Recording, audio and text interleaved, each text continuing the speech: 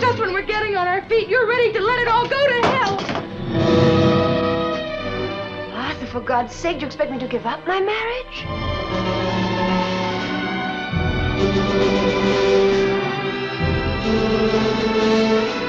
This is our lives you're playing with. That's very serious business for us. Can you understand that? I can understand that, and I can understand a great deal more. You've been playing with a lot of children's lives. That's why I had to stop you. I know how serious this is for you, how serious it is for all of us. I don't think you do know. You came here to find out if I made the charge. I made it. I don't want you in this house.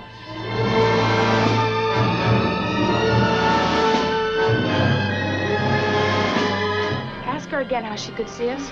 I was leaning down by the keyhole. There's no keyhole on my door. What? There is no keyhole on my door.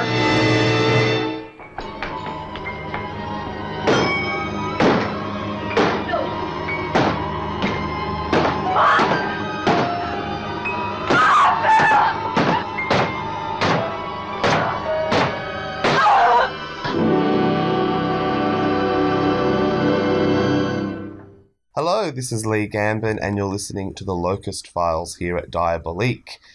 We are very lucky today. We have the excellent Jenni Olson here as our guest. So just a bit about Jenni. Jenni Olson is an independent writer and non-fiction filmmaker based in Berkeley, California. Her two feature-length essay films, The Joy of Life and The Royal Road, premiered at the Sundance Film Festival, and like her many short films, have screened internationally to awards and acclaim. Jenni's work as a film historian includes the Lambda Award-nominated The Queer Movie Poster Book and her many vintage movie trailer presentations such as Homo Promo and Afro Promo. Her film criticism has appeared in numerous publications including Filmmaker Magazine, The Advocate, and the San Francisco Bay Guardian, and she is currently a film columnist for Logo TV's New Now Next. Her reflection on the last 30 years of LGBT film history in the Oxford Handbook of Queer Cinema is forthcoming from Oxford University Press in 2020. Jenni served for more than a decade as director and marketing at Wolf Video, and she is currently co-director of the Bresson Project, devoted to restoring and re-releasing the films of pioneering gay filmmaker Arthur Bresson Jr. Jenni is a former co-director of the San Francisco International LGBTQ Film Festival, the oldest and largest queer film festival on the planet, and she co-founded the pioneering LGBT online platform PlanetOut.com, as well as a legendary queer brunch at Sundance. She's also the proud puppeteer of Butch.org. Jenni has been honoured by the San Francisco Film Society, Yerba Buena Center for the Arts, Outfest, Newfest, San Francisco Film Critics Circle, and the City of San Francisco for her creative writing and innovative non-fiction storytelling. She holds a BA in Film Studies from the University of Minnesota and is currently an independent consultant in marketing and digital film distribution. A 2018 MacDowell Colony Fellow, Jenni is now in development on her third feature-length essay film, The Quiet World, and an essayistic memoir of the same name. Amazing. That is a wonderfully impressive bio, Jenni. Welcome to the show. Thanks, Lee. Happy to be here. Awesome. So my first question, I think I first sort of knew of your work from the Homo Promo. I've got that on video. There was a shop back in the day when you could rent stuff. I bought it eventually when the shops were all closing, and I bought it from Video Busters in Collingwood, which is a suburb here in Melbourne, and loved it because it had a whole bunch of trailers of films that I adore, such as Teen Sympathy and a whole bunch of other classic cinema stuff, and then, more contemporary stuff as it goes on. I love it. So can you talk about that as a starting point? So how did that come about? What was the curation process? How did that sort of become something that you're so well known for? Yeah, absolutely. Yeah, Homo Promo. So I started collecting actual prints of 35 millimeter film trailers back in the late 80s, and I wanted to own film prints, and that was what I could afford. Like, little trailers were like $5, $5 to $20 a piece, on the kind of collector's market at the time. And so I just started accumulating them, like buying them from projectionists all over the country, and kind of going through my list of what were the gay films that I knew of, and particularly the older ones like The Children's Hour and Boys in the Band and The Killing of Sister George. And I just loved how, the films are one thing and then the trailers are kind of another thing, the marketing of the films. I eventually also went on to collect movie posters and kind of, just got very into the marketing aspect, and kind of what that says about, really about what Hollywood in particular thinks of gay people and thinks that straight people want to see.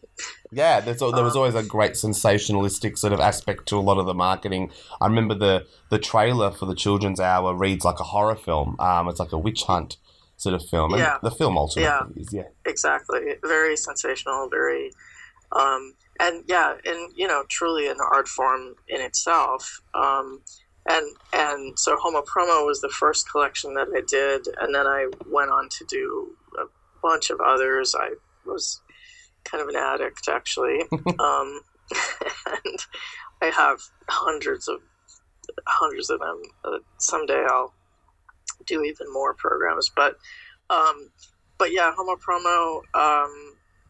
So my friend Mark Finch, who was the founder of the London Lesbian and Gay Film Festival in 1986,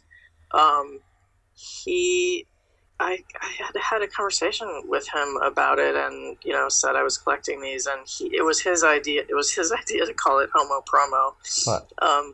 And he was basically like, put it together as a program, and I'll show it at London Lesbian and Gay Film Festival. And so that was where it kind of premiered, and then went on to tour the Gay Film Festival circuit. And I just love it because it's this kind of crash course in queer film history, and you watch it and go, "Ooh, I want to see that. I want to see that." Yeah, absolutely. So the original curated program, all of those actual physical 35mm trailers are now at the UCLA Film and Television Archive, being taken care of there. But of course, these are the days of, before eBay, before YouTube, before, and there was some really, really amazing stuff and very rare stuff. Amazing. Cool. What are some of your... sorry. Can I just say that one way that people can actually see Homo Promo is through Canopy.com, Canopy, Kanopy.com, which is a U.S.-Australian streaming company that you can access it there. They also have Afro Promo, which is my vintage African-American trailer program. Awesome. Another awesome package. So what are some of your favorites growing up, favorite trailers, actually? Let's stick to the trailers of your favorite sort of queer-themed films. And also, what do you see as the sort of... What are some examples that sort of really don't sell the film at all as the film is actually... it's as you say, it's a different entity on its own. It's its own artistic merit. It's got its own sort of life force, the trailer as an art form. But what trailers do you recall not really selling the actual film in itself? So, for instance, something like, I don't know, The Boys in the Band is quite an interesting example. That sort of just sells it as, this is not a musical, that kind of, and doesn't really give you much as far as the background to the story or whatever. It's just sort of like this kind of really avant-garde, it's like a experimental film in itself, with the animation and... God, it's been a while since I've watched them all, but I'm not sure I have an answer to that specific question. I think I would say one of my favorite trailers in Homo Promo is, excuse me, the trailer for a film called Some of My Best Friends Are, from 1970, which the film itself is set in a gay bar on, it's Christmas Eve or New Year's Eve. I think it's Christmas Eve. And it's a very kind of depressing, sad, the sad homosexuals. Yeah. But although all of those things are so fun to watch now, even though they're all painted a kind of dark portrait of being gay at the time, but there's enough distance now to look back and have them be interesting. But Some of my best friends are, the trailer is just a one long tracking shot down the bar, and then these kind of intertitles kind of saying, characterizing it as this depressing picture. And then there are certain trailers that just are so artistically done. The Children's Hour trailer is one where, I mean, again, as dark as it is, it's incredibly well made. Similarly, the trailer for it's a film called No Way to Treat a Lady from 1967 with Rod Steiger as this weird psychotic killer who dresses up in women's clothes and then tries to kill women, and it's very psycho kind of thing. But the trailer itself, the editing is just spectacular.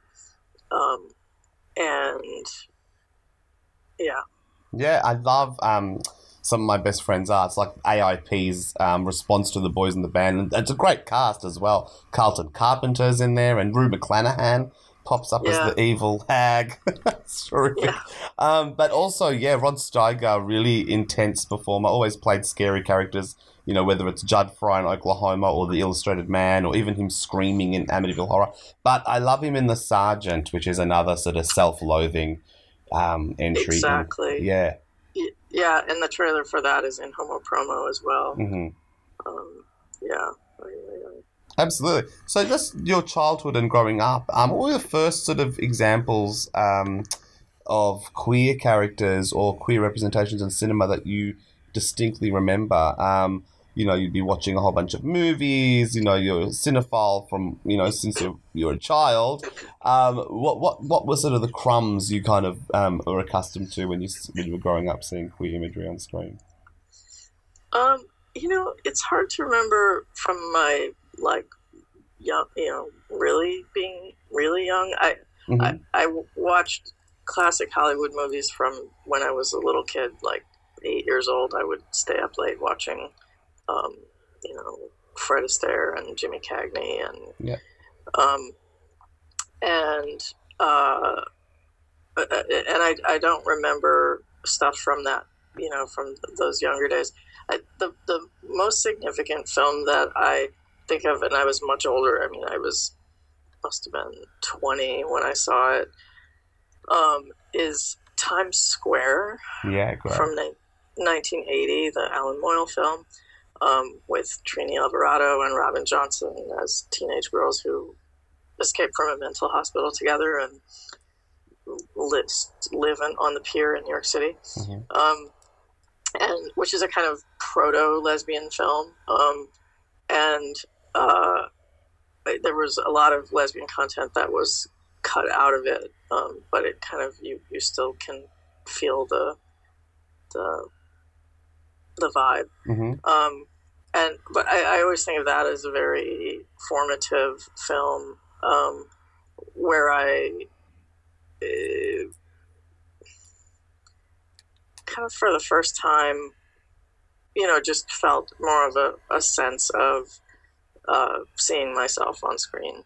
I mean, there are other examples of I don't know, like old Jodie Foster movies or things like Tatum O'Neal and Paper Moon, or, you know, that are less lesbian per se and more, you know, tomboy gender stuff that felt very, you know, significant as well. And then I guess the actual lesbian portrayal that I do remember is a film called The War Widow from 1976 that was on public television here in 1976. So I was 14. And that's a lesbian romance. But Times Square was an incredibly powerful film. I own a 35 millimeter print of it, actually. Oh, wow. And I did a lot of primary research on it. I went to the USC script library and found the original script, and kind of did a lot of writing about what was cut out of the film. I interviewed the screenwriter and the director and the stars, and it's a fascinating film. Yeah, it really is. And like, I love Trini. Have you ever seen, or do you know of the musical Runaways that she was in? No. Oh, I'll send you a YouTube clip of them at the Tonys, and she does the lead vocal in a medley of the songs. And it's basically about teenage runaways of all ages, like really young, actually, kids to, you know, teens, late teens, and it's about their experiences. And the woman that created this piece, Elizabeth Swados, who just passed away recently, she basically workshopped a whole thing with a whole bunch of real life kids who are runaways, and she worked them into songs. And Trini is just phenomenal in it. And her voice, her singing voice is divine. Like, she's amazing.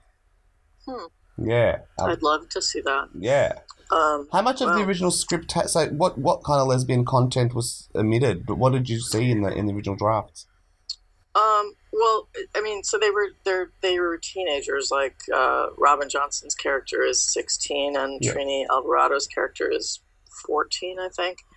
And so it's, you know, fairly innocent. But there's the best thing is, I mean, it's much more clear that they have romantic feelings for one another. They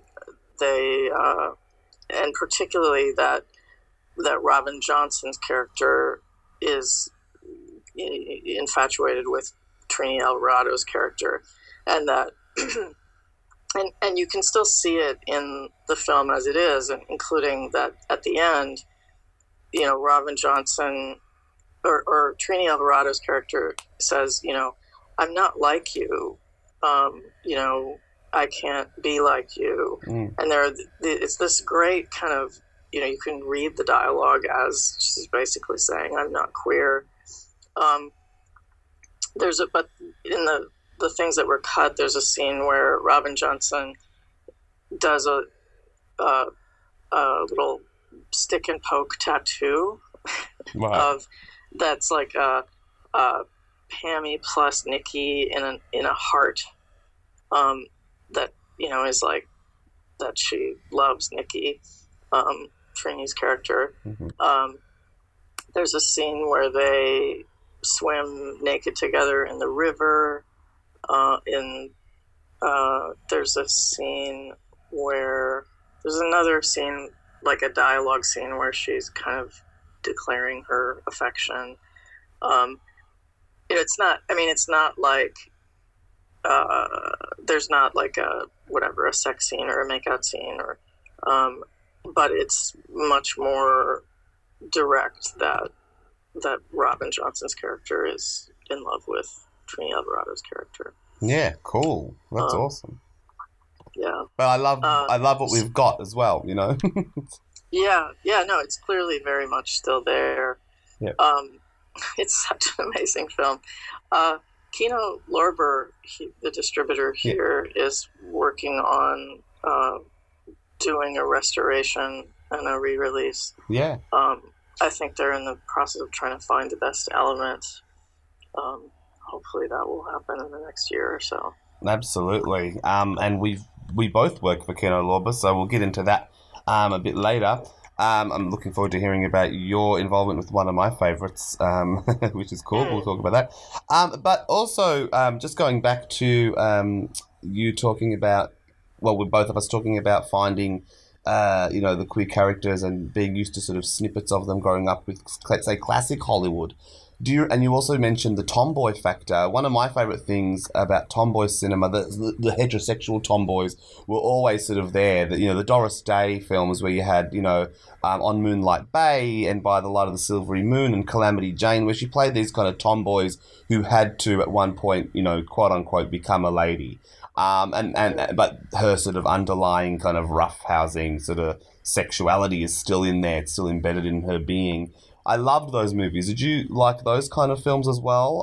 Or were they kind of, something that you kind of gravitated towards, or you found them interesting just to see the whole idea of gender politics and girls, being quite tomboyish and then sort of having to sort of, submit to femininity or become a lady, that kind of thing? Right.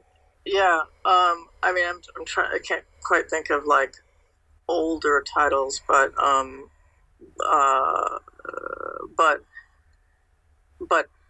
particularly, like Paper Moon or Little Darlings. Actually, yeah. What a crazy, weird thing. Where I vividly remember actually sneaking into that because I wasn't 17 yet. Buying a ticket for another film and then at the multiplex and sneaking into it, and just this sense of both Tatum O'Neal and Christy McNichol seeming so dykey, and yet the plot being that they're trying to lose their virginity to the guy, and but Christy McNichol in particular being such a dyke and and such a tomboy. And the weird, it's such a great example of that kind of weird, schizophrenic thing where, a film plot is written as a straight plot, and yet you're just the whole time going like, she's such a dyke, and like this ostensible, narrative makes no sense. Right. It's funny you bring that up with Christy McNichol. Like, if you look at her career and Jodie Foster, like Christy McNichol starts off as Buddy in Family, and she's a tomboy. She's she's so gay as a kid, and then you see her gradually get into films like White Dog, where she's more feminine, and then Empty Nest, and she's basically burying all the sort of dykiness, I guess. But then in her younger period, like Family, Little Darlings, and stuff. It's all there. And it's same as Jodie Foster. Like, Alice doesn't live here anymore. My God. Yeah. Well, and what did I just... Oh, I just watched The Little Girl Who Lives Down the Lane. Oh, yeah. With my 17-year-old. And, which is also a Kino Lorber Blu-ray re-release. And it's so great, and I remember from childhood and just being like, oh my God, she's so amazing, and she's so dykey, and like the very first scene when you see her walking and you're just like, oh my God, like she's there goes my gaydar, right. And she just has that energy and that independence, and but then in the case of The Little Girl Who Lives Down the Lane, it had the overlay of her romance with Scott Jacoby, and this kind of weird sexualization of her as a girl, and the character is like she's like 14, she's 13. But the whole point is Martin Sheen's the pedophile character, and he's horrible, right? Yeah. Right. Although, the good thing, it is actually quite cathartic that, like, Martin Sheen is such a creep, and she's so, it's so overt, and she is so, gets her, gets revenge on him, or gets, and is so actively like, you're an asshole, like, fuck you. and so it's very, it's empowering in that sense. But it's also, it's so interesting. I mean, it came out the same year as Taxi Driver. And it does, obviously, it was a very different era where you could, have these incredibly sexualized images of this 13-year-old girl. And, in a way that, there is a way that it's kind of getting away with that. Although, at least as a character, she is empowered, and is, obviously, well, I don't want to give spoilers, but, she's so amazing in all of her roles across her entire career. Yeah. And also she does Bugsy Malone as Tallulah. Yeah. Anyway, yeah. But yeah, it's interesting that kind of that role that sort of archetype she played out in that period of her career. But Little Girl Lives Down the Lane is amazing. I got to interview Nicholas Gessner, the director, and he had interesting stuff to say about that, because I feel like her relationship with Scott Jacoby is quite charming. There's a sweetness to it. They sort of found each other. Yeah, but yeah, it's a cool. Yeah, film. and very equitable, or like.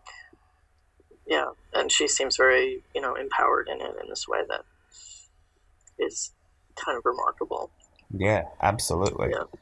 So your favourite kind of stock lesbian characters, what are some of your favourites? Like, so there's, things like that we talked about, the tomboy, then there's also the sort of predatory, very glamorous, bisexual kind of characters that you find in, like, Morocco, Dietrich in the tuxedo, and Queen Christina with Garbo, these kind of gorgeous sort of, icons, Dracula's Daughter, all those movies. And then, you got things like the butch kind of women that came a bit later, that, in the pre-code period as well. Obviously, films like Ladies They Talk About, you have the butch woman in the prison, and then later in films like Caged and all that sort of stuff was really cool as well. And they populated sort of women domain areas, like prisons and reform schools and stuff like that, which were really fun to watch. And then became these villains, these sort of, crow-like women, these amazing characters. Or the tragic lesbian sort of characters, like you mentioned, the Children's Hour, the sort of sad, sort of self-loathing ones.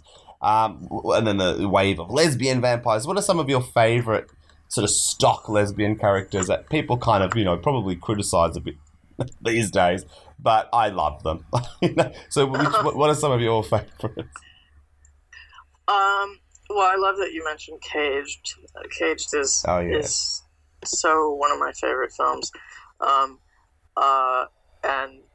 Hope Emerson as the creepy prison matron, and Eleanor Parker's performance in it is so amazing. So how she kind of goes from this, femme innocent to kind of butch tough guy.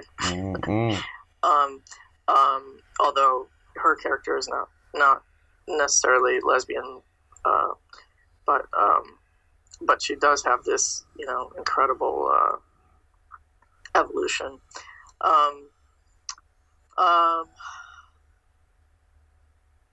It's funny. I'm like, now I'm like kind of mentally picturing the Celluloid Closet, the book, and kind of like, what are the things?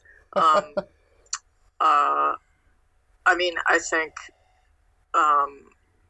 Queen Christina, Garbo, so amazing. Oh, Sylvia Scarlett. Katharine Hepburn and Sylvia Scarlett. It remains like such an astounding film. And I have an original production still from that.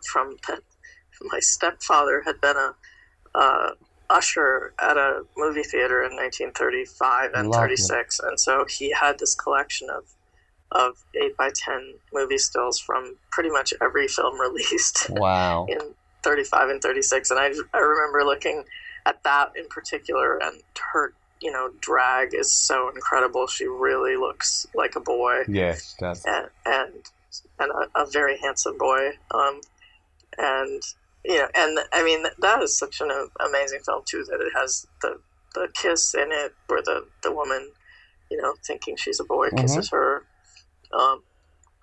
And then of course Cary Grant thinking she's a boy and having the funny feeling about you. And that sense, I love that, there are these things where I was talking to my 17-year-old about it, how so much of the time you see queerness in films, and you think to yourself like, oh, I'm queer, and so I just think everything's queer, or I think everyone's queer. And then you realize, no, actually I am seeing correctly, and this was, written by or directed by queer people who put that there, and it is there, and that George Cukor made that film. Right. It's not an accident that it feels, queerer than, whatever, some other film that was not, created by queer people. Right. And I love those kind of gender plays where everyone's sexuality is on display, and it's kind of this big blur. And if you fast forward to something like Victor Victoria or Yentl, or all those movies where characters are playing the other gender, or they're in drag throughout most of the movie, those kind of gender blurs happen, and you're right, everyone sort of becomes this queer and fluid in a sense. The sexuality becomes kind of a fluid sort of expression, and it's really wonderful to see play out on screen. And they come at the cost of, confusion or misunderstanding, or, real feelings being suppressed or ignited. And it's really interesting to watch all that, the politics as well as the sort of, the romantic interludes. It's all really lovely to watch. Yeah, yeah. Let's see, what else?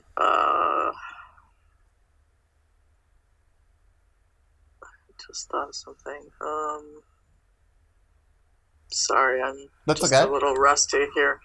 I wrote a piece years ago for an anthology called Dagger on Butch Women, where I wrote a kind of overview of butch characters on screen, and like talking about different kind of, categories of, tomboy butch and, glamour butch and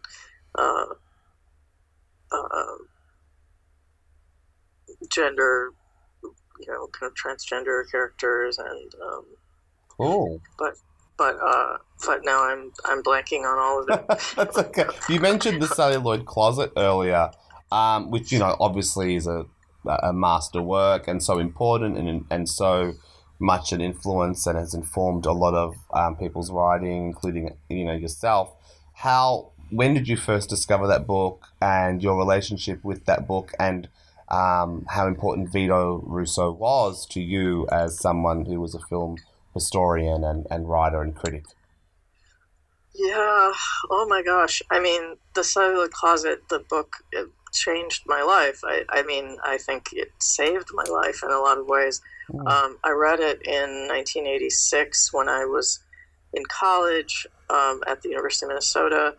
My film studies professor, who clearly noticed something about me that I had not figured out yet.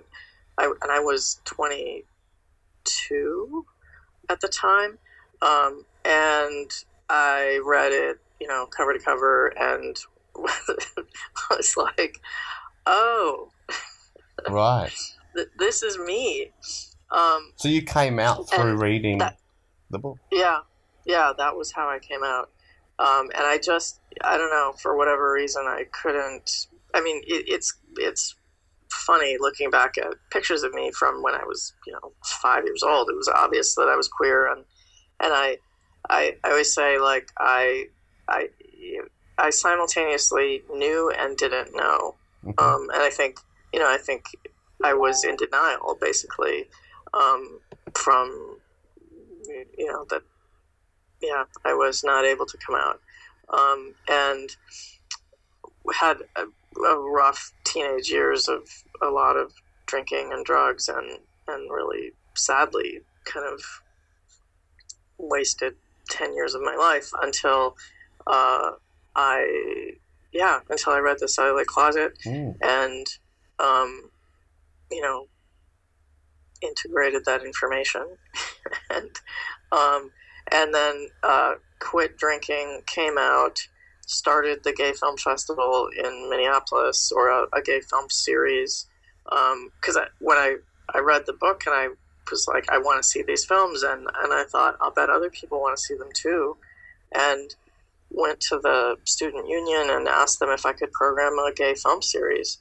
Yeah. And they were like, yeah, here are the catalogs for all of these film distribution companies, and go ahead and find them, and it totally changed my life and gave me a sense of purpose, and that was how I came out and came into the gay community, and so the series launched in January of 1987 with Madchen in Uniform from 1931. Sold out, 300 people, turned away people, huge, just huge thing. And it was all, that was the beginning of my career as a queer film curator and historian and writer, and really, and then I did eventually got to meet Vito and spend time with him and visit him in New York City, and he came to Minneapolis. I got to be his projectionist for his original clip show, The Cellulite Closet, that he would tour with and show on 16 millimeter. And we got to be friends, and he was my mentor. He was, absolutely transformative for me. Amazing. Yeah, that book is divine, and what amazing man, what a legacy. He sadly died before the documentary was made. Do you recall your first viewing of that, and what were your thoughts on that, the first time you saw that documentary?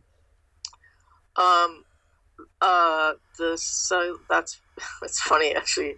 I remember being at the Toronto Film Festival. I think it premiered in Venice Film Festival in September of whatever year that was, 96 maybe, and then at Toronto International, and I particularly remember there was a press conference. They did a press conference with Lily Tomlin, who did the voiceover for the film, and who was good friends with Vito, and who, of course, was closeted at the time. And in the press conference, it's so funny. Somebody asked her. I don't think they literally said, "Are you a lesbian?" But like, basically, that was the gist of the question. Jeez. And the fire alarm went off. I remember thinking, like, somebody was like, "Okay, guys, stand next to the fire alarm. If anybody asks Lily Tomlin if she's queer, pull the fire alarm." Like, it was hilarious, and like, it stopped the press conference, and everybody had to leave. Jeez. But I just, it was such an interesting thing that she, just was not out at that time. I mean, and even, which is true of so many people, including Jodie Foster, that it was something that everyone knew, or all the gay people knew, and straight people, either didn't know or didn't care to know, didn't want to know, and I mean, it's also, one has the sense that it was also understandable that it made your career harder, and also, that people deserve their privacy.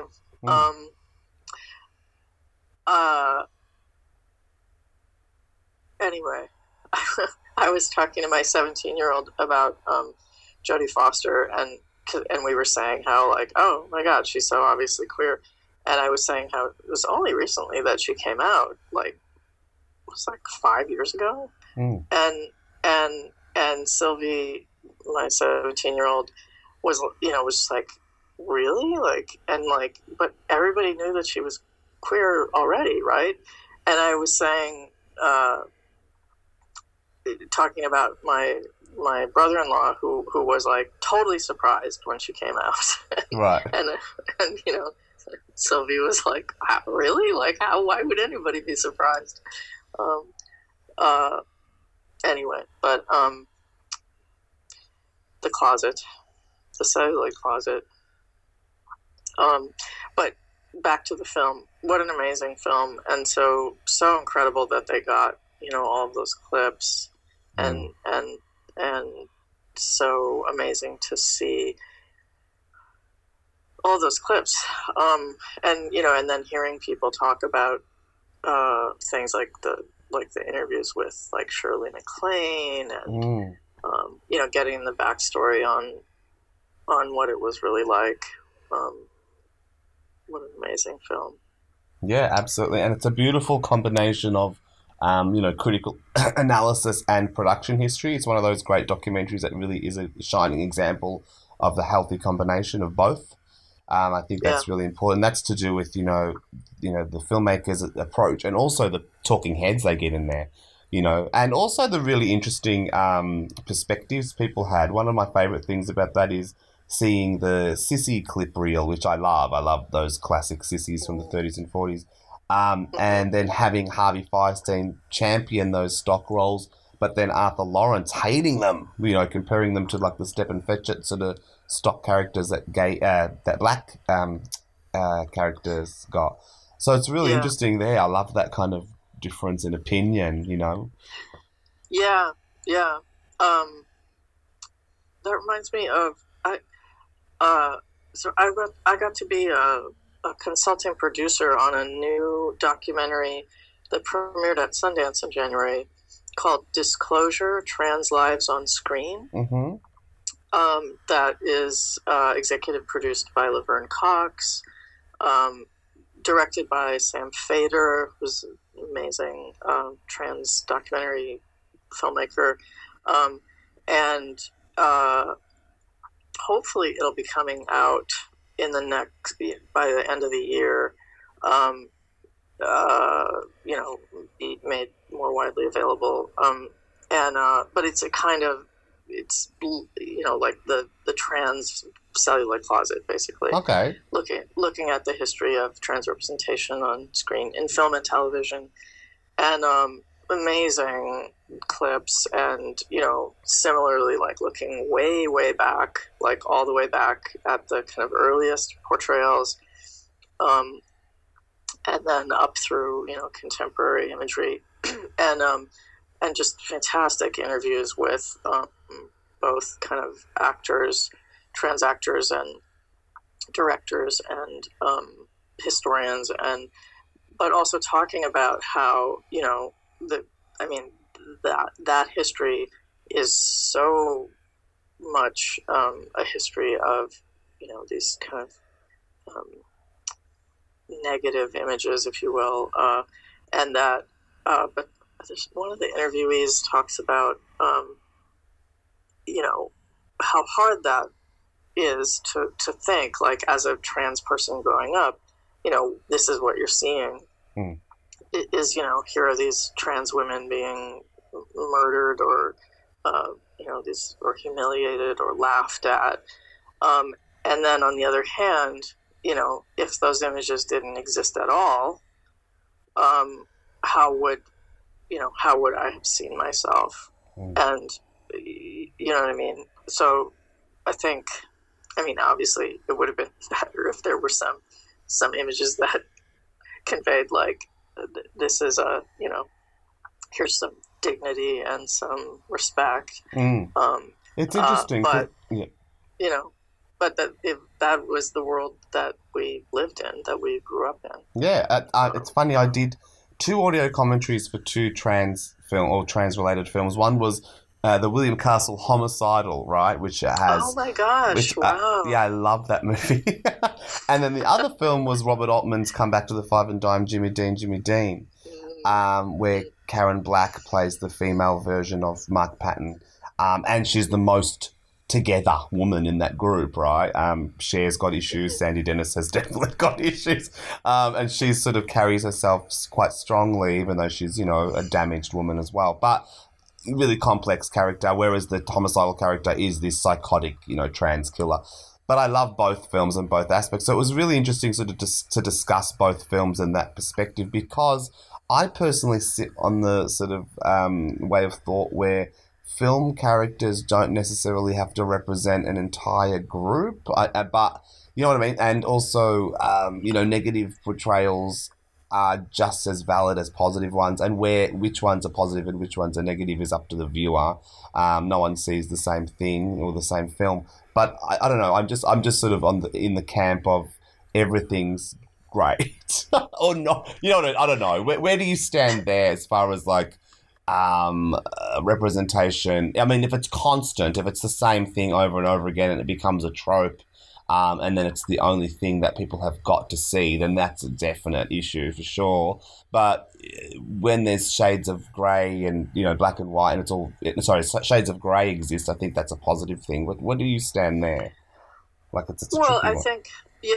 I think, there's this sense of accumulative misrepresentation that, and particularly from, Hollywood, Hollywood in quotes, the mainstream or the kind of, dominant imagery, that obviously that Vito documented in the Celluloid Closet, that it reflects a societal homophobia.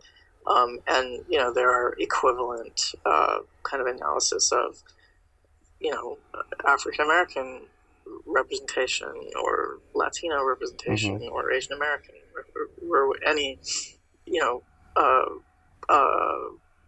lesser represented folks or disability representation or women. that minority.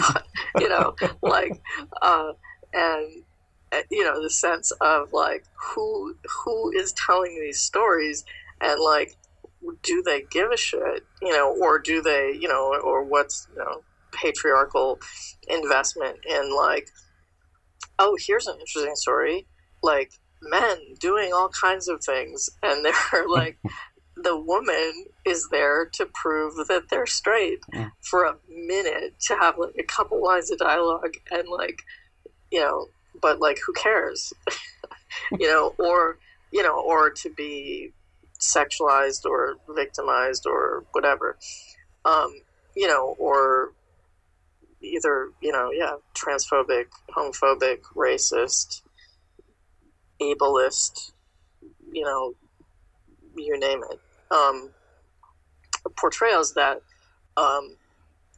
understandably, people are unhappy about, and that we all deserve to see ourselves and to see, it doesn't need to be, we don't have to make it black and white that it's positive and negative, although with so much, genuinely negative history,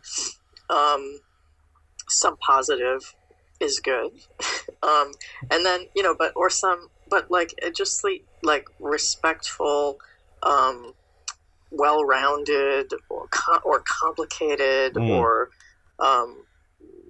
thoughtful characters who are real people, and but I agree, like the point isn't to just be like, oh, here's this like, simplistic caricature of a positive portrayal, but to have more nuance, and it's true that filmmakers artists, it's not their job to just make a positive portrayal. It's their job to make a complex portrayal. And to tell a story. And to tell a story, and but I do think, that there has been cumulative sense of that it was time to make up for some of that history, and I think clearly we have had lots of great complex portrayals of LGBT characters. I think there still is a more disrespectful representation of trans folks in general than cis lesbian and gay folks per se on screen. But it's been amazing, the incredible renaissance of trans representation in the last few years. It's just amazing. It's funny. I recently rewatched this awesome exploitation. Well, it's it would be deemed an exploitation film by Doris Wishman, who is this genius. Let Me Die a Woman, and it's so sensitive. And it's complex, and it's interesting, and it's political. And there's that trans woman on it. I forgot her name, sadly. But she talks about how she's she has more in common with someone like Anita Bryant than a gay rights activist. So it's like, cool. This is interesting. This is great. It's this kind of complexity, and it just paints a picture of humans, right? It's a really interesting film, and it's sort of deemed or looked upon because it's a Wishman film and it's got that grindhouse feel that it's an exploitation film. But I feel like it's quite sensitive. For sake of the that's funny. That reminds me of this short exploitation documentary that I kind of rediscovered and unearthed called Queens at Heart, which is also available on Canopy.com and Vimeo and stuff, and which the Outfest UCLA Legacy Project did a restoration of.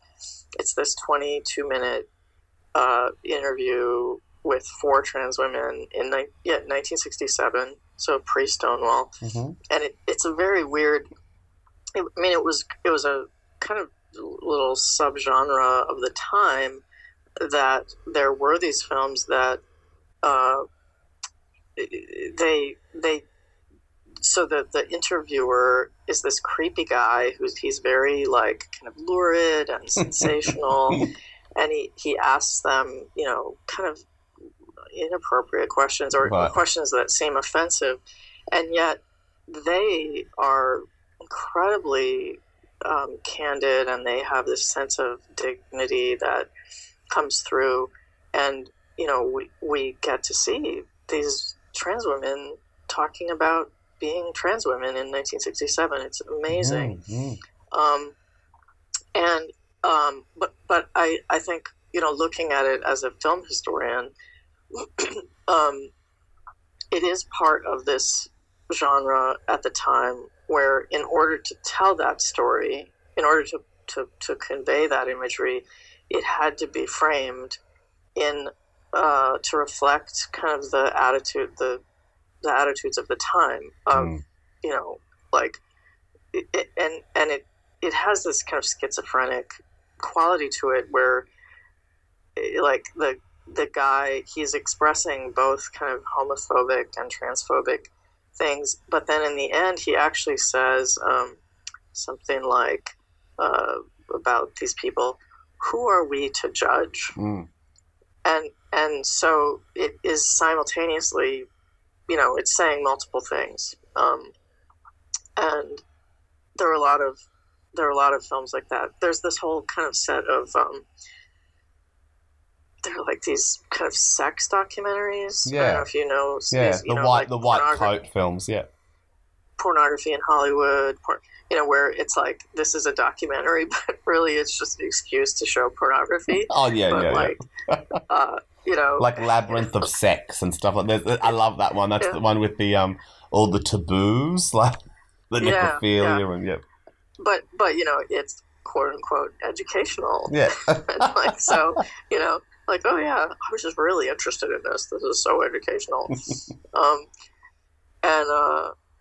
But it's just such an interesting time, of like the creativity to get these things across. Absolutely.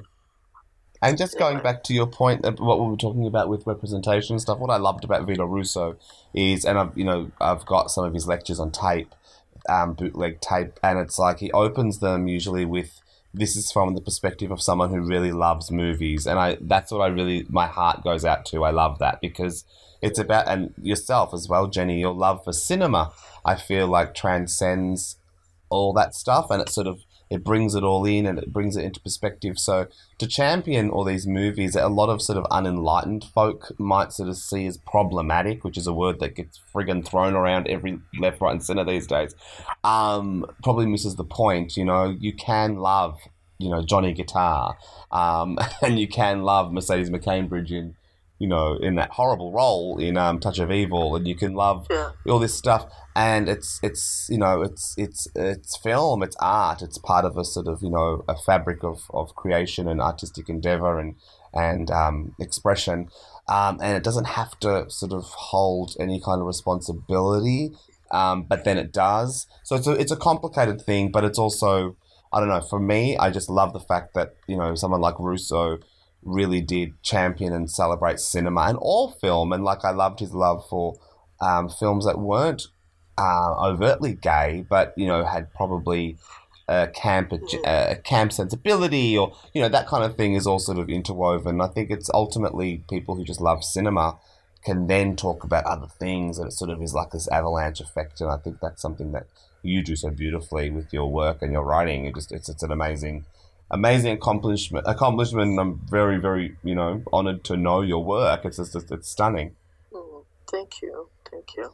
So going into your work at the moment, you have dedicated a lot of time with the works of Arthur J. Bresson and the beautiful release of Buddies, which I feel is one of the first or earliest or AIDS films. I mean, there was an early Frost on television. Is Buddies one of the earliest?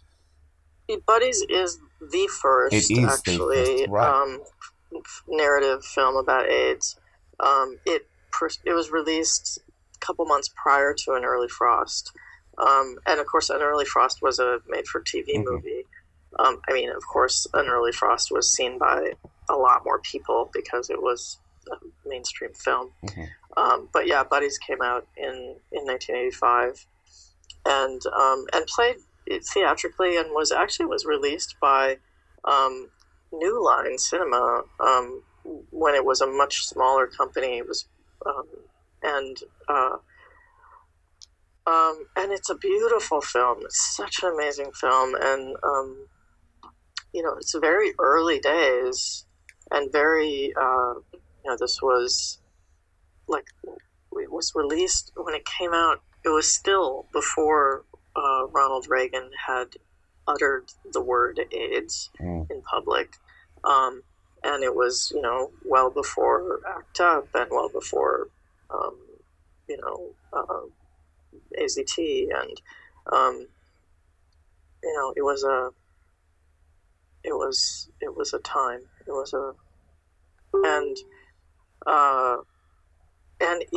It's amazing to see the film now. It has this almost documentary quality about it because it was made at that time and is such a kind of raw portrayal of it. Also that it's a two-hander. I mean, it's just two actors. The Jeff Edholm plays the guy who's dying of AIDS, and David Schachter plays his buddy, and that it's all this very simple conveyed dialogue sequences and really masterfully done. But you feel the palpable sense of we're in the middle of this crisis. And Jeff did go on to die of AIDS a couple of years later, as did Arthur Bresson. He died in 1987. And it's an amazing film to look at now. And the restoration was done by a company called Vinegar Syndrome. Mm-hmm. They did a beautiful new scan from the negative, and we got to do some festival release 2 years ago, and it showed at the Museum of Modern Art, and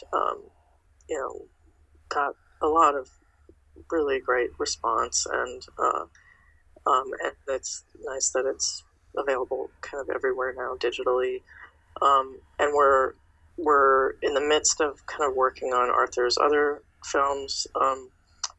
His 2 early adult films, which they kind of straddle. I mean, they're definitely adult films, but they have a lot of narrative aspect to them, and so they're kind of they feel like early gay indies. Mm-hmm. Passing Strangers from 1974 and Forbidden Letters from 1979. They are both, we have the restorations done. They're really beautiful 2K scans, and I'm pretty sure that they will be available in June on Pink Label, which is, it's pinklabel.tv, is a really great queer adult streaming channel or platform, and we're in the middle of kind of making that happen. So that is awesome. And those have both been completely unavailable. I mean, they were released on beta in for consumer home video in the late 80s, right. Or the mid or early 80s, and have been unavailable since then. So it's super exciting, and they're really, really both wonderful films. Awesome. Well, good work. Well done to you and your team. Thank you. So AIDS representation is interesting because I'm currently at the moment doing a book on very special episodes on TV sitcoms, and it's funny when you talk about AIDS in that respect, because most of the times it's either an AIDS scare or it's a child with AIDS. It's never really the gay male disease, or even intravenous drug use or sex work. That's seldom discussed in these episodes. And the one episode that really does tackle AIDS head on as a gay male disease, or a disease that affected gay men and still does, and affects everyone else, is Killing All the Right People from Designing Women, which is an amazing episode. Do you remember that episode? I don't. It's stunning. So what happens is a young man comes into the women, the ladies of the Designing Women themselves, and he wants them to design his funeral. And it was based on Linda Bloodworth Thomason, the creator of Designing Women. Her mother was dying of AIDS, and when she went to visit her, she overheard some orderlies saying, the one thing the AIDS has got going for it is it's killing all the right people. And she took that home with her, and very powerful, full-on statement. So she wrote that not only for her mum and as a tribute to her mother who was dying of AIDS from a blood transfusion, but a tribute to all these people who were losing their lives to this plague.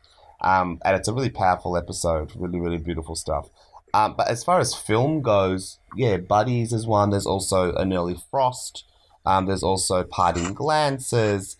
You get a whole bunch of TV after-school specials. But I was interested in your impression of, say, Hollywood's response to the AIDS crisis that Vito Russo would talk about, where it wasn't an overt representation, but actually like a coded thing. So films like The Fly from Cronenberg, and films like Fatal Attraction, where Glenn Close is kind of like this disease, this virus that attacks this family. What are your thoughts there on the analogy of AIDS in Hollywood? Because Hollywood's so scared of this disease for many years. It was the indies doing it, representation. Right. Well, I mean, you did at least get, Philadelphia, right? Eventually. And, well, my friend Mark Finch did a whole series actually at the National Film Theatre in London of those films, the kind of like especially the kind of horror films, as metaphors for AIDS. I feel like I should have something smart to say about it, but I can't actually think of anything. That's okay. But clearly you've been thinking about it in your recent work. It's just it's fascinating that something like Buddies exists, thank God, and then those sort of, you know, metaphor films are sort of happening at the same time. It's like, you know, people too scared to sort of admit things, and that's really interesting to me. But I like it. I like that they exist as well. I'm a big fan of coded stuff. Yes. And metaphor. Yeah. So the recent work you've done is for Kino Lorber, which is a wonderful company. We all love Kino Lorber. They bring out such beautiful works, stunning films. And it's Madchen in Uniform, which is just a remarkable film. Can you talk about that, what you've done for that restoration and how you got involved? And that film in general, tell the audience what that film is about. Sell it to them. Yeah. Yes. I mean, so Madchen in Uniform is from 1931, German film, and is generally considered to be the first lesbian feature.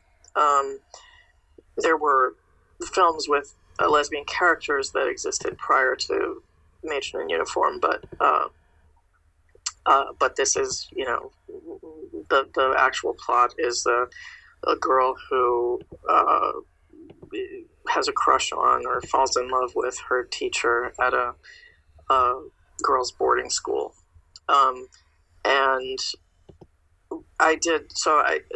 Kino Lorber asked me to do the audio commentary for the Blu-ray release, which is coming up.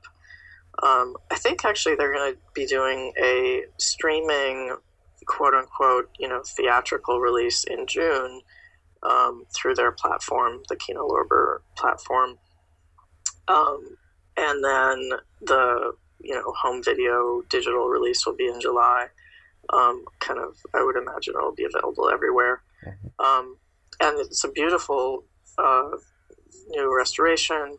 And I did a ton of research and stuff to do the commentary, including, I think, some of the most kind of interesting things are,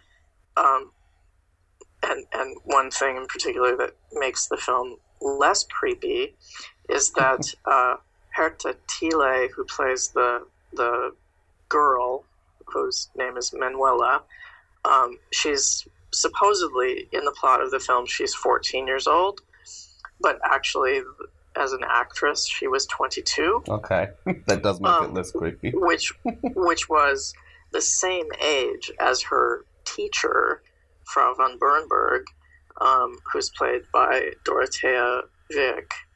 And so, you know, they have this infatuation going on, and they are both 22,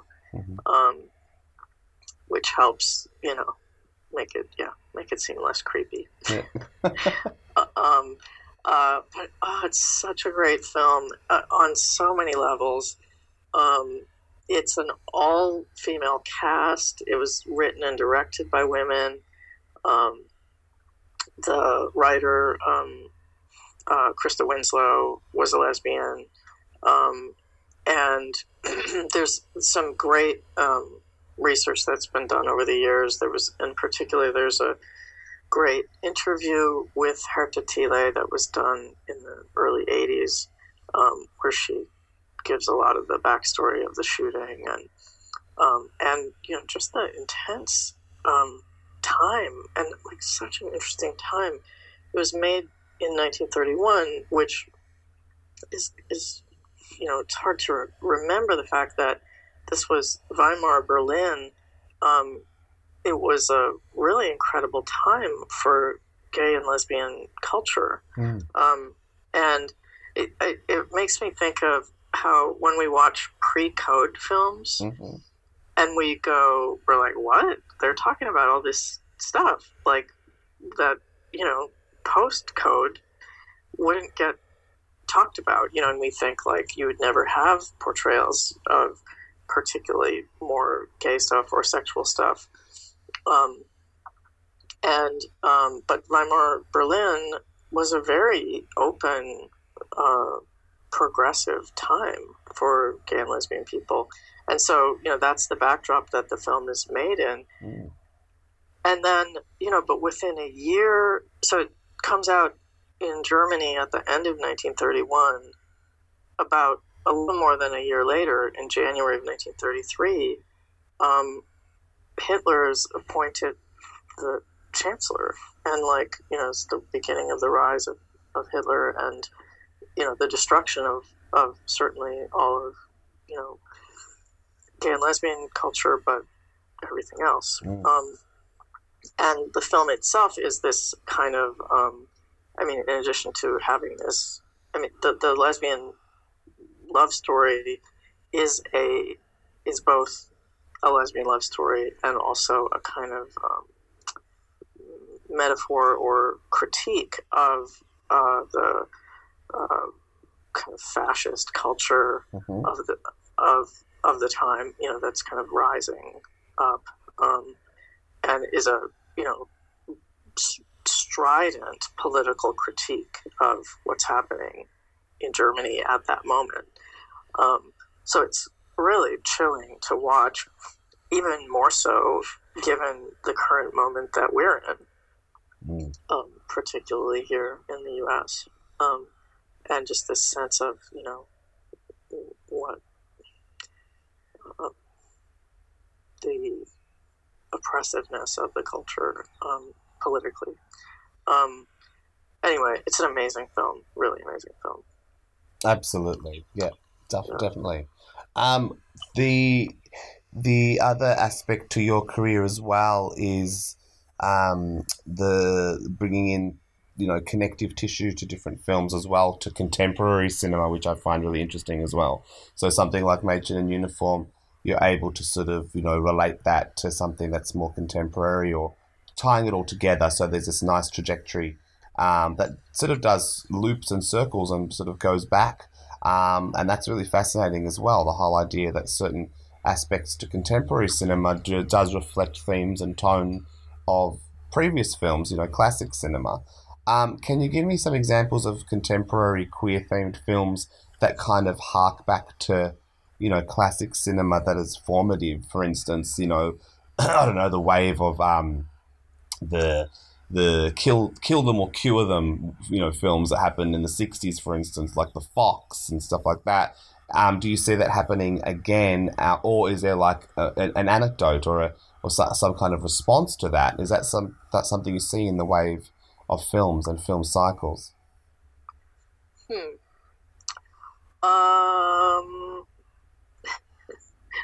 There's so many things where I'm like, do I have an intelligent answer for that? I'm like, I can't. I'm trying to think of I don't know.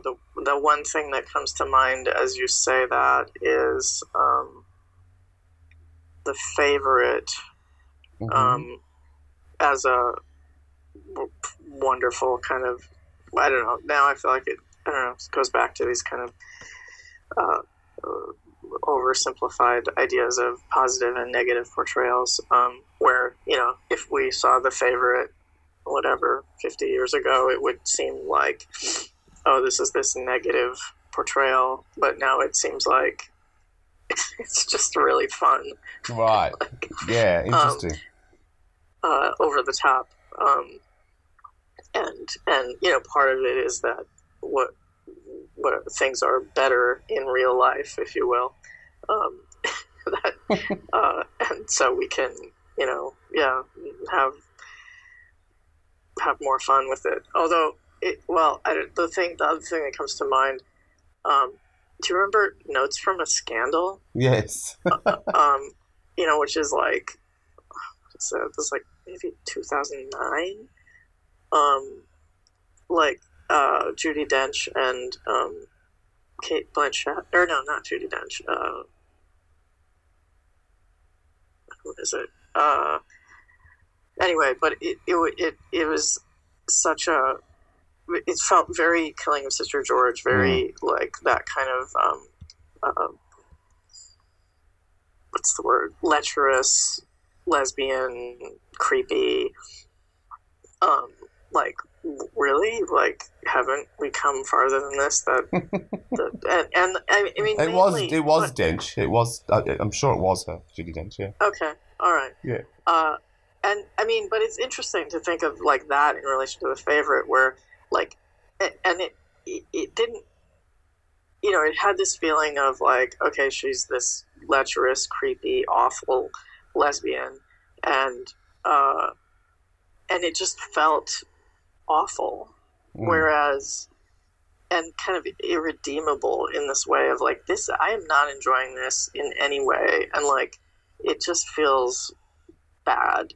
Whereas The Favorite, you could say like, oh, these are also kind of creepy, weird characters, but I'm enjoying this. Right. It's like the, how do you kind of put a finger on like why is that? And then I guess I think of it as having to do something to do with the spirit of the storytelling and why are you telling us this story, or what is the quality behind it? Right. And just that The Favorite is like, oh, let's just have some fun with this, or even or something like Can You Ever Forgive Me? Like, you wouldn't necessarily say, in terms of whatever, again, like quote unquote positive portrayals, Melissa McCarthy isn't exactly, whatever. She's this kind of crazy, horrible character. And yet, it's,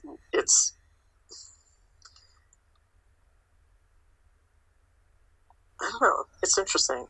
We still have sympathy but fun, or absolutely. Like it's funny because I remember when Carol came out, everyone was sort of raving about that. I saw it and I thought, okay, yeah, it's a pretty looking film. Thank God it's shot on film. That's one thing going for it, because I don't really watch much contemporary stuff, but. I watched it and go, oh my God, the Cate Blanchett character's kind of a nuisance in this young girl's life, like this young artist. And I don't know, I just saw her like a kind of descendant of characters like Sister George. But I love Sister George. Like, oh my God, I could watch her all. Meryl Reed is just freaking marvelous. And that character's amazing because she's so unapologetic about her sexuality, and she's, this friggin' amazing, diva, really, who is forced to become invisible. But I thought it's still a manipulative character. She's still kind of manipulating the young lover, etc. And I thought Carol was doing the same thing, but people kind of revered that and thought it was, romantic and lovely, and that's fine. But I just saw correlations there. I saw, manipulative older woman to a younger girl who's sort of blossoming and coming into her own. So it's weird. People's perspectives change, and they, a lot of, audiences who flock to see certain things, just, to talk about them at the water cooler the next day, will ignore older cinema or dismiss older cinema because they think older cinema is irrelevant, which is absolutely fucking wrong. So that's something that I've always sort of, fought against. I'm like, no, don't champion Call Me By Your Name. Fuck that off for 1 second and watch Death in Venice. Just that so it's that whole thing where you're just sort of screaming at these people because they're not watching enough films, especially enough old film. Yes, yeah, that's right. Yeah. I just want to sort of throw out some titles, lesbian themed films that are some of my favorites that I always go back to as comfort movies, and I want to hear your thoughts on them. Some of them will be, the lesbian plot will be centric to the plot to the film, and some is just sort of an addition. But one of my favourites is Walk on the Wild Side, where Barbara Stanwyck's the madam, and she, keeps Capucine, and she has a sort of, kept woman sort of thing, and keeps her from her male lover, Lawrence Harvey. What's your thoughts on that one? Did you love that one? Okay, now we're gonna enter into the true confessions. I have not seen it. Oh, you need to. I think you'll love it. And now I'm gonna be here. I'm making notes, things that I need to add to my list. Okay. Yes. Second one. All right. Good start, Jenny. The second one, The Fox. Oh God, The Fox. I feel like The Fox is basically the worst lesbian movie ever made. It really is the hardest to watch. It's kind of quintessential, what we're talking about when we talk about, quote unquote negative portrayals, and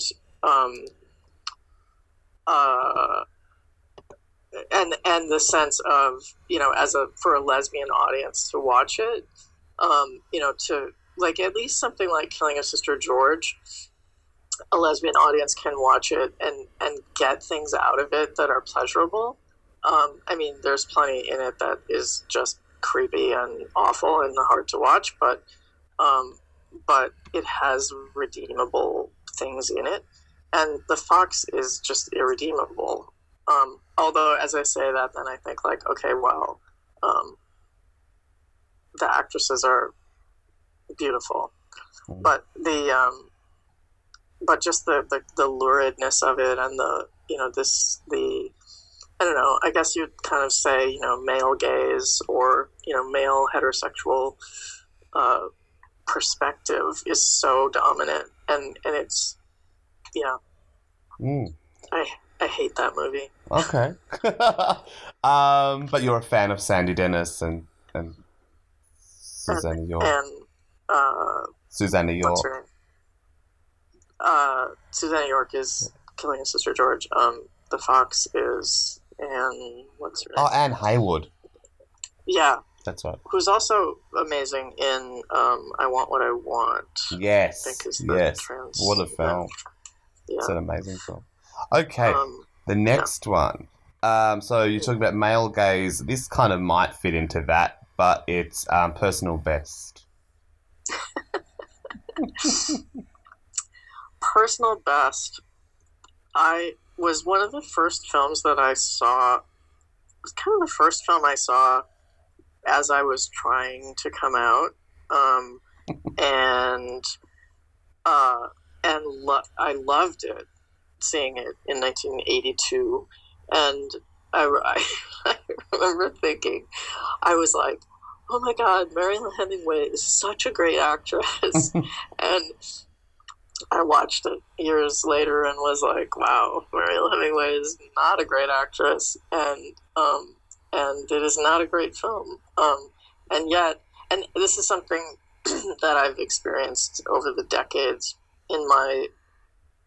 particularly when I was at Wolf Video, I was the VP of marketing, and, the most mediocre films, people would write and say, this is, oh my God, such an amazing film. It's so important. And you realize that it is, in a lot of cases, just the first queer film that someone sees, right, has such an impact on them that, even the most really, truly mediocre films just are so meaningful. And Personal Best was that film for me. Right. I do, I think, it also has that kind of quality to it of that, what's her name? Patrice Donnelly is, this is such a true of so many films. Patrice Donnelly is the, quote unquote, real lesbian. And Mariel Hemingway is, just kind of passing through, and, eventually will become, the phase will be over, and, she goes off with the guy, the water polo player. And, which, obviously was a common trope. and but at least in the course of it, we get some hot scenes with the two of them, and that definitely worked for me at the time. Sure. A film that sort of, I guess, white or straight washes, possibly, it's a good term for it. The lesbian content is Fried Green Tomatoes. What are your thoughts on that? Because I love that movie, and I mean, I think the queerness is definitely in there, but it's obviously very subtle and. It's interesting, like, that is another film that people often cite as, like, their favorite lesbian film or, greatest lesbian film. And I should probably watch it again. I remember thinking, like, really? That was lesbian? Like, and I think, yeah, that it was very thinly, or whatever, very minimal in its characterization. And that I think, as is true, I think one of the reasons it was so popular and that people cite it as such a significant lesbian film is just that it had big stars in it. It was a bigger movie than, any of the dozens, if not hundreds of smaller lesbian independent films that just people didn't see. Like, for the longest time, like, The Birdcage is people's, like, the best gay film, which it is a great gay film, but part of the reason that it's so popular is that it has movie stars in it. It's a big Hollywood movie. Anyway, so Fried Green Tomatoes, like, I'm kind of like, yeah, it's okay, but, like, I don't think of it as, like, this big lesbian movie. The other film that people mention a lot is Kissing Jessica Stein, as this, like, great lesbian movie, but which also had, like, a pretty major release for being actually a relatively smaller film. Like, it didn't have big movie stars in it at the time. But I always hated that film. That, like, the premise of it, like, that she's straight. Right. Like, it's not really, and in that sense, like, to me, it was never really satisfying as a lesbian film. Like, I want, lesbians who are lesbians. Like, anyway. Yeah, on that topic, it's interesting when there's, like, a lesbian scene for a heterosexual character. One that I remember as a kid standing out for me quite big was In the Rose, where Bette Midler's lover, Sandra McCabe, who actually is in one of my favourite eco-horror movies called Dogs from 1976, one of her only other titles, other credits, but she pops up as Bette Midler's lover, a one-time lover, and they have this romantic sort of interlude, and then Frederick Forrest's character comes in and goes crazy. And I remember Vito Russo's writing saying, Bette Midler spends the entire movie flirting with other men, and, she's very heterosexually promiscuous, and he's fine with it, and it's only when he sees her kiss a woman that he reacts violently. I remember that's sitting with me. But do you remember scenes in movies where it's pretty much sort of a heterosexual film, and then all of a sudden this kind of lesbian subplot comes in, or a lesbian character's kind of tossed aside or discarded? I remember, Lilith, that film with Warren Beatty, the lesbian, and even the James Bond stuff. There's, I think Pussy Galore has a lover that's, right. discarded. Do you remember seeing that growing up and, seeing that sense of, okay, there's these kind of lesbian nuisance characters that come in? Well, I'm trying to, as you talk about that, I think of actually kind of the better version of that being Silkwood. Oh, yeah. With its Cher and Meryl Streep, yeah. I think. Yeah. Of, like, this, big stars. this little side thing, and but like, well done, but and also then, now I'm trying to remember if it's good or bad. Isn't it in Manhattan that Woody Allen's, or am I totally mixing this up? that Meryl Streep, his ex-wife, has a girlfriend now. I can't remember. Or else I'm getting mixed up. But there is that, the whatever, it being nice to have little, kind of throwaway characters that are well done, even though it's like unsatisfying because you want to see more of them. But right. Anyway.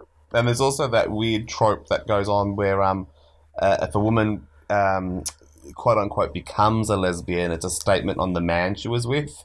It kind of undermines the man. It's like he's so crap that she has to go to a woman. Like that's right. And that it's always about the man. Yeah, right.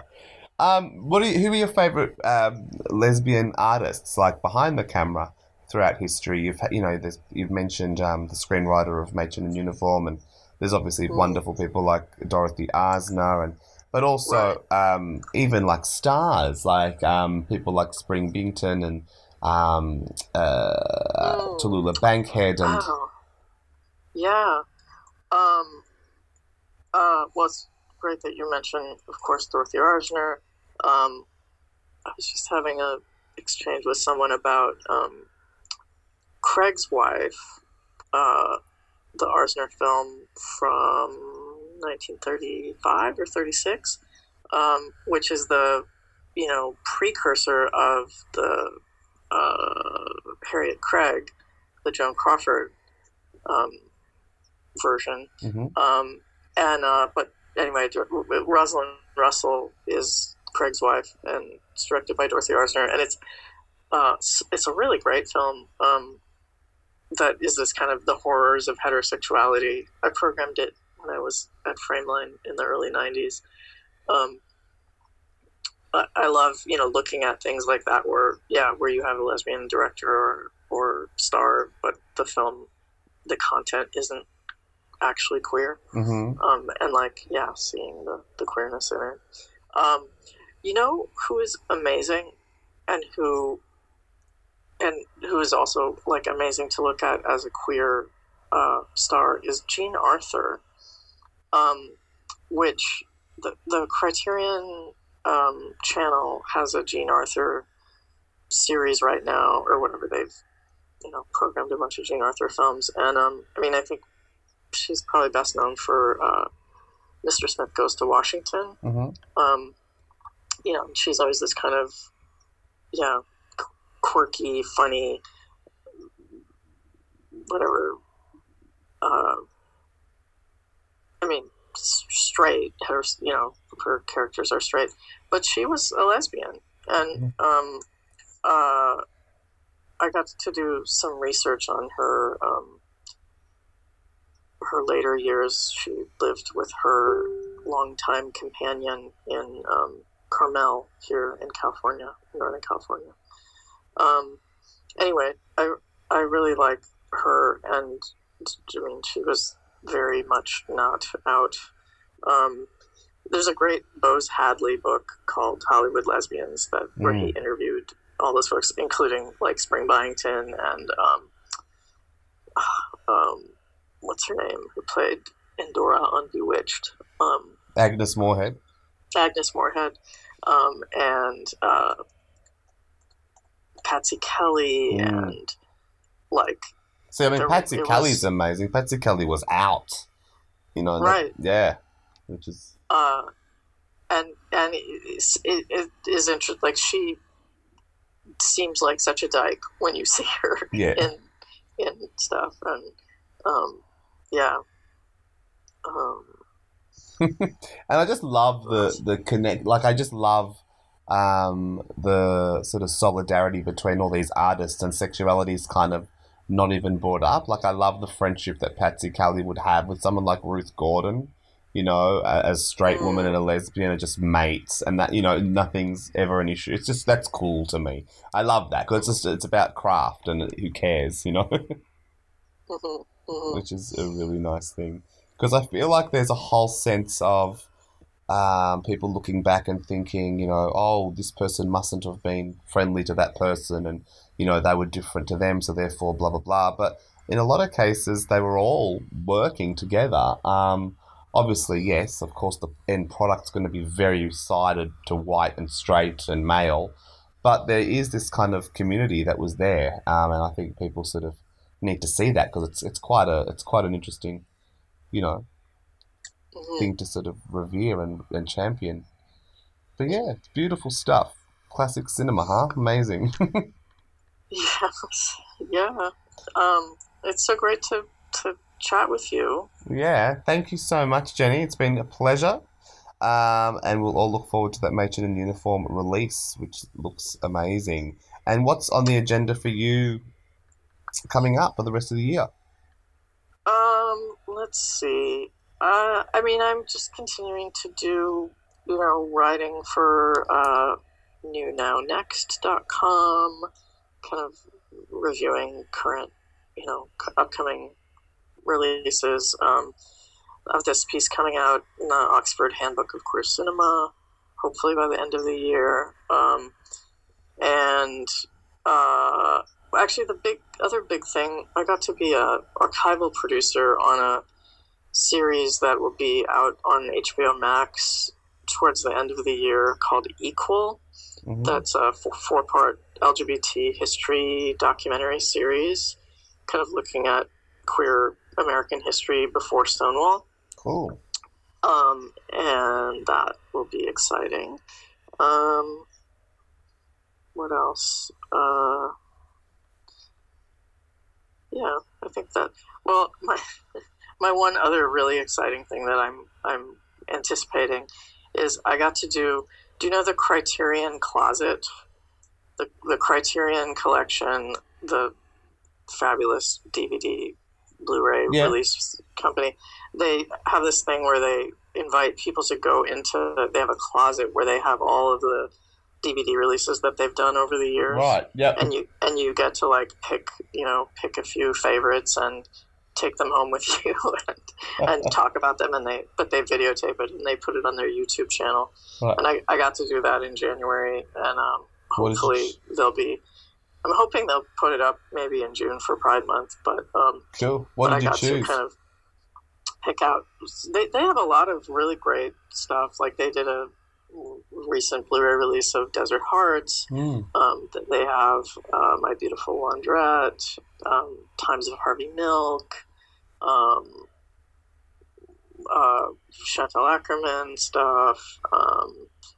Anyway, that was a high point of my year so far. Absolutely. But yeah, and I'm always available at butch.org. Excellent. Thank you so much, Jenny. It's been a pleasure. All right. Thanks a lot, Lee.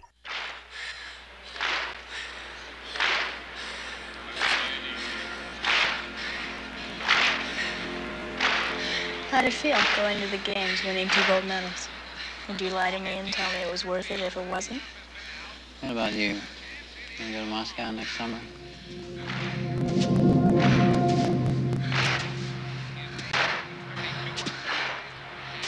I want to know exactly what's wrong. Ow. Look around you. Look at everybody. Now imagine how many bodies you all buried to get here. Games. The javelin, the discus, the sharper weapons. Don't kid yourself. You're here to kill anybody that gets in your way, and all the rest is bull. I could have been a man's coach. Do you actually think that Chuck Noll has to worry that Franco Harris is going to cry because Terry Bradshaw won't talk to him?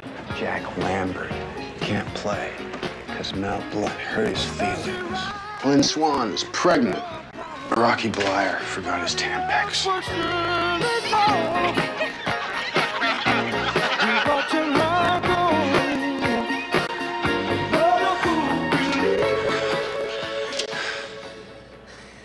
I don't know what scares you more. Getting beat by Tori Skinner or beating